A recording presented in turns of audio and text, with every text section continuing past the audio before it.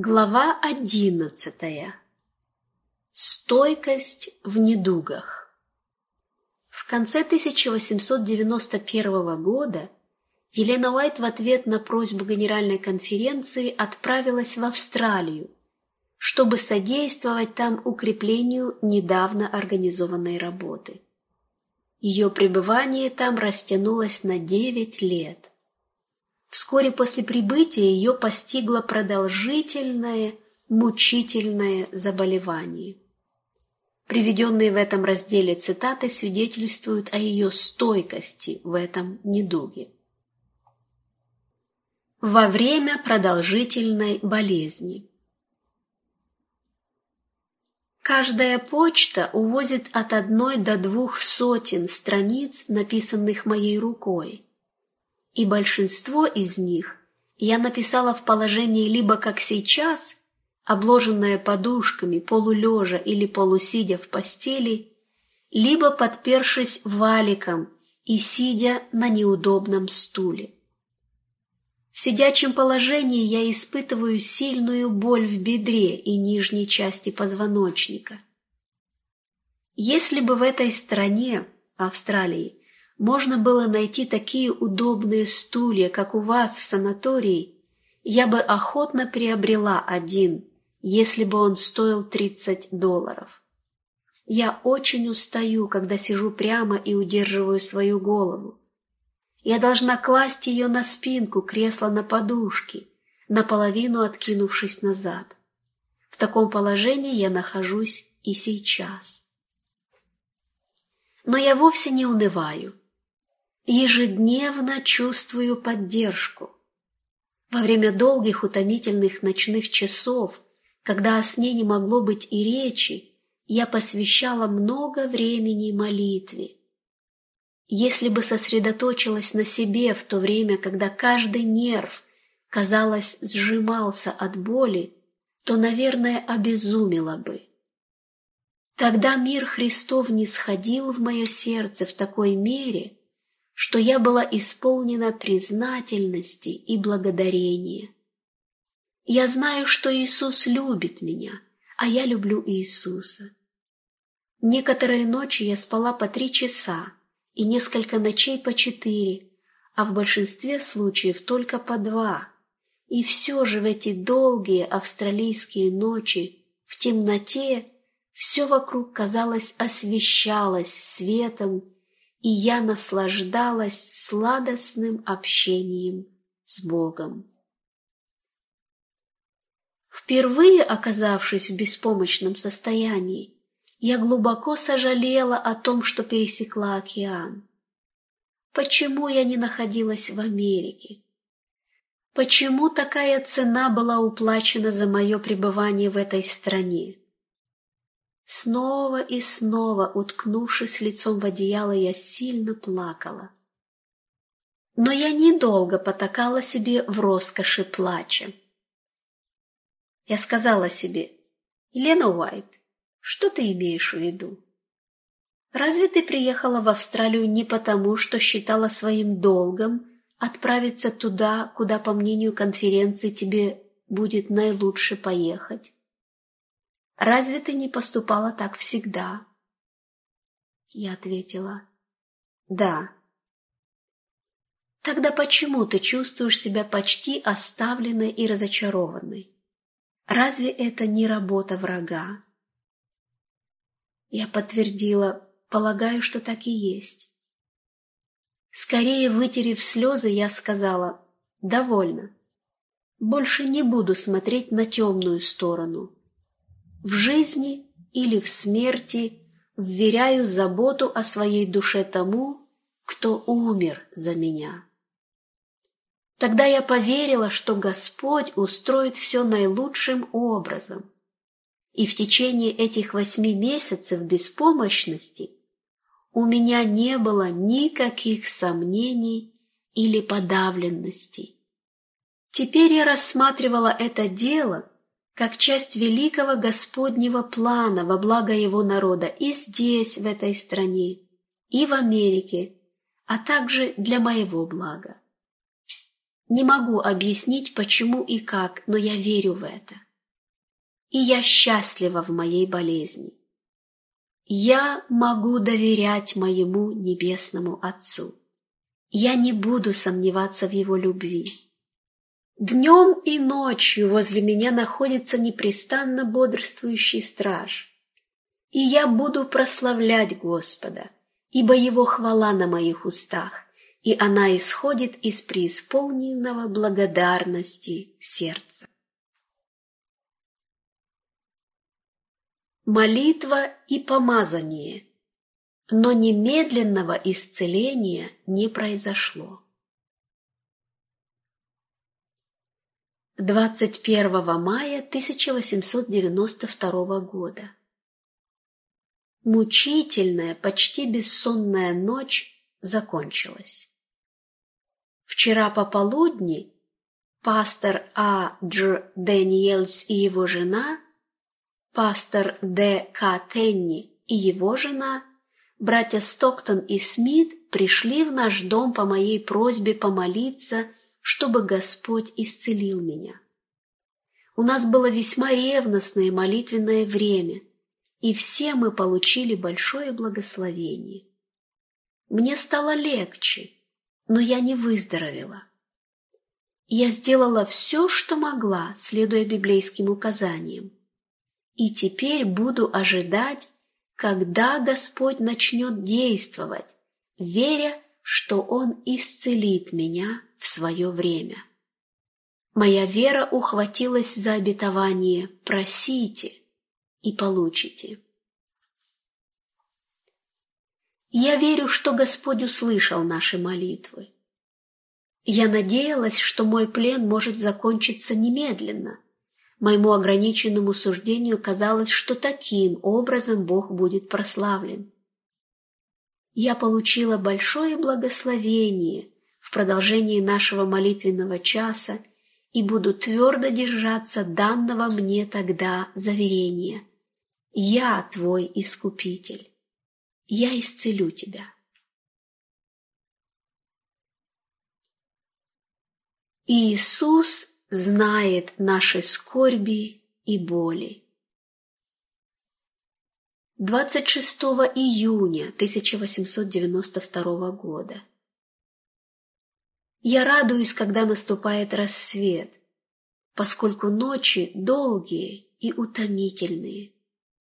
Но когда я не могу спать, благодарность наполняет мое сердце при мысли, что тот, кто никогда не дремлет, бодрствует надо мной во благо мне.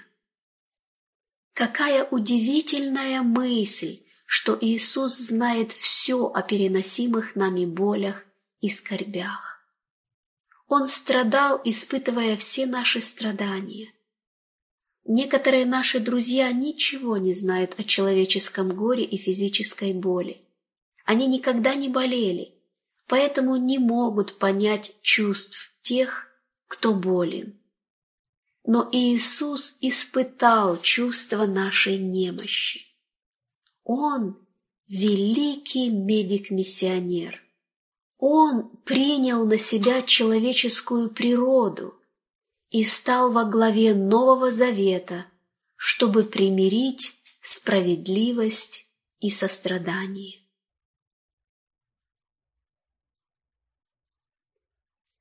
Сделай меня здоровой, плодоносной ветвью. 29 июня 1892 года. После пробуждения я вознесла молитву: Иисус, храни сегодня свое дитя. Возьми меня под свою охрану. Сделай меня здоровой, плодоносной ветвью живой лозы. Без меня, говорит Христос, не можете делать ничего. Во Христе и благодаря Христу мы можем делать все. Те, кому поклонялись ангелы, кто слушал музыку небесного хора, всегда был тронут скорбями детей, пребывая на этой земле. Всегда готов был выслушать историю их детского горя. Часто он вытирал их слезы, ободряя их нежным сочувствием своих слов, которые утешали их скорби и помогали забыть горе. Символ в виде голубя, спустившегося на Иисуса во время его крещения, представляет мягкость его характера. Пусть ни одно недоброе слово не сорвется с моих уст. 30 июня 1892 года. Еще одна весьма изнурительная ночь почти прошла. Хотя продолжаю страдать от сильной боли, но я знаю, что не покинута моим Спасителем. Я молюсь: помоги мне, Иисус, чтобы я не обесчестила Тебя своими устами. Пусть ни одно недоброе слово не сорвется с моих уст. Я не буду жаловаться. 6 июля 1892 года. Я так благодарна, что могу поведать Господу обо всех своих страхах и смущениях. Я чувствую, что нахожусь под защитой Его крыл. Однажды один неверующий спросил богобоязненного юношу: «Насколько велик Бог, которому ты поклоняешься?» «Он так велик, — последовал ответ, — что наполняет необъятность, и вместе с тем так мал, что обитает в каждом освященном сердце». О, драгоценный Спаситель, я жажду Твоего спасения. Как лань желает к потокам воды, так желает душа моя к Тебе, Боже. И я жажду более ясного видения Иисуса. Я люблю думать о Его незапятнанной жизни, размышлять над Его уроками. Как часто повторяю слова: «Придите ко мне, все труждающиеся и обремененные, и я успокою вас». Большую часть времени мое тело преисполнено боли, но я не буду из-за жалоб становиться недостойной имени христианина. Я уверена, что этот урок страдания послужит во славу Божью, станет средством предостережения для других от непрерывного труда в тяжелых обстоятельствах, таких неблагоприятных для здоровья тела. Господь укрепляет меня. 7 июля 1892 года. Господь укрепляет меня своей благодатью, чтобы я могла писать важные письма. Ко мне часто приходят братья за советом. Я чувствую сильную уверенность, что этот утомительный недуг во славу Господню. Я не буду роптать, ибо когда просыпаюсь в ночи, кажется, что Иисус смотрит на меня. 51 глава книги Исаии чрезвычайно драгоценна для меня. Господь несет все наши бремена.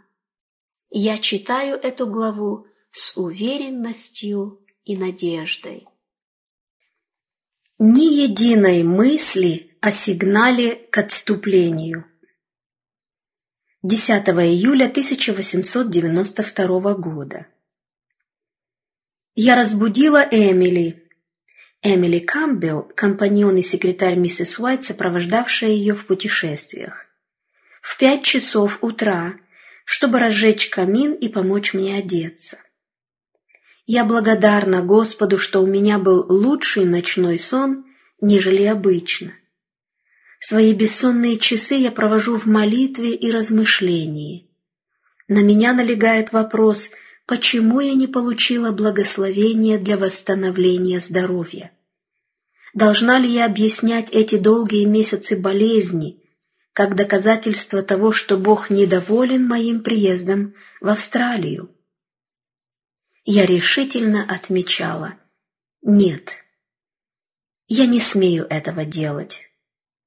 Время от времени перед отъездом из Америки я думала, что Господь не требует от меня ехать в такую дальнюю страну, тогда как я уже в возрасте и обессилена от чрезмерной работы. Но я повиновалась голосу Генеральной конференции, как старалась поступать всегда, когда сама не имела ясного света. Я приехала в Австралию и нашла здесь верующих, нуждающихся в помощи. По прибытии сюда я целыми неделями трудилась ревностнее, чем когда-либо в своей жизни. Мне были даны слова, чтобы говорить относительно необходимости личного благочестия. Я в Австралии и верю, что нахожусь именно там, где желает меня видеть Господь. У меня нет и мысли о том, чтобы подавать сигнал к отступлению из-за страданий, ставших моим уделом. Мне дано блаженное заверение, что Иисус – мой Спаситель, а я – Его дитя. Тьма была рассеяна яркими лучами солнца праведности. Кто может понять боль, от которой я страдаю, как не тот, кто страдает во всех наших страданиях? К кому я еще могу обратиться, кроме того, кто тронут нашим чувством немощи и кто знает, как искушаемым помочь? Когда я ревностно молюсь о выздоровлении и кажется, что Господь не отвечает, то почти теряю мужество. Затем дорогой Спаситель напоминает мне о своем присутствии. Он говорит мне: «Неужели ты не можешь доверять тому, кто приобрел тебя своей собственной кровью? Я начертал тебя на дланях моих рук». Тогда моя душа насыщается божественным присутствием. Я вознесена над самой собой в присутствие Божье. Бог знает, что лучше. 14 июля 1892 года. Когда меня постигла болезнь, которой страдаю вот уже несколько месяцев, я была удивлена, что она не была удалена сразу же в ответ на молитву. Но в моем случае исполнилось обетование: «Довольно для тебя благодати моей». У меня не может быть никаких сомнений. Мои часы боли были часами молитвы, ибо я узнала, кому отдать свои печали. У меня есть преимущество укрепить свои немощные силы, полагаясь на безграничную силу. Днем и ночью я стою на твердой скале Божьих обетований. Мое сердце устремляется к Иисусу в любящем доверии. Он знает, что для меня лучше. Мои ночи были бы наполнены одиночеством, если бы я не притязала на обетование: «И призови меня в день скорби, и я избавлю тебя, и ты прославишь меня». Уроки, почерпнутые из месяцев страдания. Я прохожу через большое испытание болью, страданиями и беспомощностью, но благодаря всему этому я обрела драгоценный опыт, более ценный для меня, чем золото. Впервые осознав, что должна оставить вынашиваемые мною планы посетить церкви в Австралии и Новой Зеландии, я почувствовала серьезное сомнение, было ли моим долгом оставить Америку и приехать в эту дальнюю страну. Мои страдания были сильны. Много бессонных ночных часов я провела снова и снова, осмысливая наш опыт с тех пор, как мы вернулись из Европы в Америку. Он был постоянной картиной беспокойства, страдания и несения бремени. Тогда я спросила, что все это значит. Я внимательно пересмотрела историю прошлых нескольких лет и работы, которую поручил мне совершить Господь. Он ни разу не подводил меня и часто являл себя мне замечательным образом. Я видела, что мне не на что жаловаться. Напротив, мой опыт пронизан драгоценными моментами, словно золотыми нитями. Господь лучше меня понимал мои нужды, и я чувствовала, что Он влечет меня очень близко к себе, поэтому должна быть осторожной, чтобы не диктовать Богу, как Ему следует со мной поступать. Эта непримиренность была в начале моих страданий и беспомощности, но она длилась до тех пор, пока я не поняла, что мой недуг был частью Божьего плана. Я обнаружила, что отчасти лежа и отчасти сидя могла занять такое положение, чтобы использовать свои парализованные руки. И хотя страдала от сильной боли, однако могла много писать. С тех пор, как я приехала в эту страну, я написала 16 сотен страниц бумаги такого размера. Много ночей в течение прошлых 9 месяцев я была способна спать ночью только по 2 часа. И затем порою тьма сгущалась вокруг меня, но я молилась и ощущала великое сладостное утешение в приближении к Богу. Для меня исполнились обетования: «Приблизьтесь к Богу и приблизиться к вам. Если враг придет, как река, дуновение Господа прогонит его». В Господе все было светом. Иисус был свято близок, и я осознала, что для меня довольно благодати, ибо моя душа покоилась в Боге, и я была наполнена благодатной хвалой тому, кто возлюбил меня и предал себя за меня. От всего сердца я могла сказать: я знаю, в кого я уверовала. Верен Бог, который не попустит вам быть искушаемыми сверх сил, но при искушении даст и облегчение, так, чтобы вы могли перенести. Через Иисуса Христа я стала больше, чем победителем, и заняла высокую позицию. Я не могу читать намерений Божьих относительно моего недуга, но Он знает, что лучше, и я желаю вручить свою душу, тело и дух Ему, как моему верному Создателю. Ибо я знаю, в кого уверовал, и уверен, что Он силен сохранить залог мой на оный день. Ожидайте проблем короткой памяти. Тот, кто состарился в служении Богу, может обнаружить, что не помнит происходящего с ним, что недавние события могут скоро оставить его память.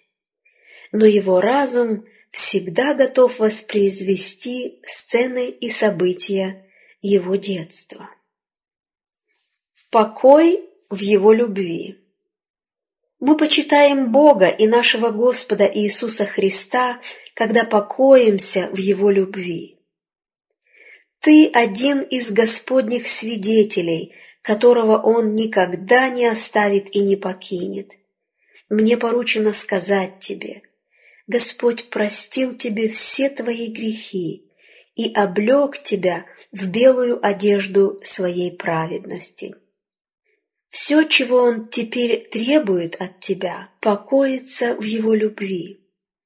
Он взял тебя под свою охрану. Ты вел сражение Господа Иисуса Христа, сохранил веру, и отныне для тебя приготовлен венец жизни, чтобы вознаградить тебя в тот день, когда жизнь и бессмертие будут дарованы всем сохранившим веру и не отрекшимся имени Спасителя. То, что твой разум затуманен, не доказывает, будто Христос не является твоим драгоценным Спасителем. Теперь, когда ты возвратился в детский возраст, Он относится к тебе не иначе, как к своему дитяти. Теперь, как и прежде, твоя духовная жизнь несет свидетельство. Ты уверовал в Слово Божье, в трудностях и испытаниях поступая в соответствии с этим Словом. Подобно апостолу ты можешь сказать: «Подвигом добрым я подвязался, течение совершил, веру сохранил, и теперь готовится мне венец правды, который даст мне Господь, праведный судья, в день онный. И не только мне, но и всем возлюбившим явление Его.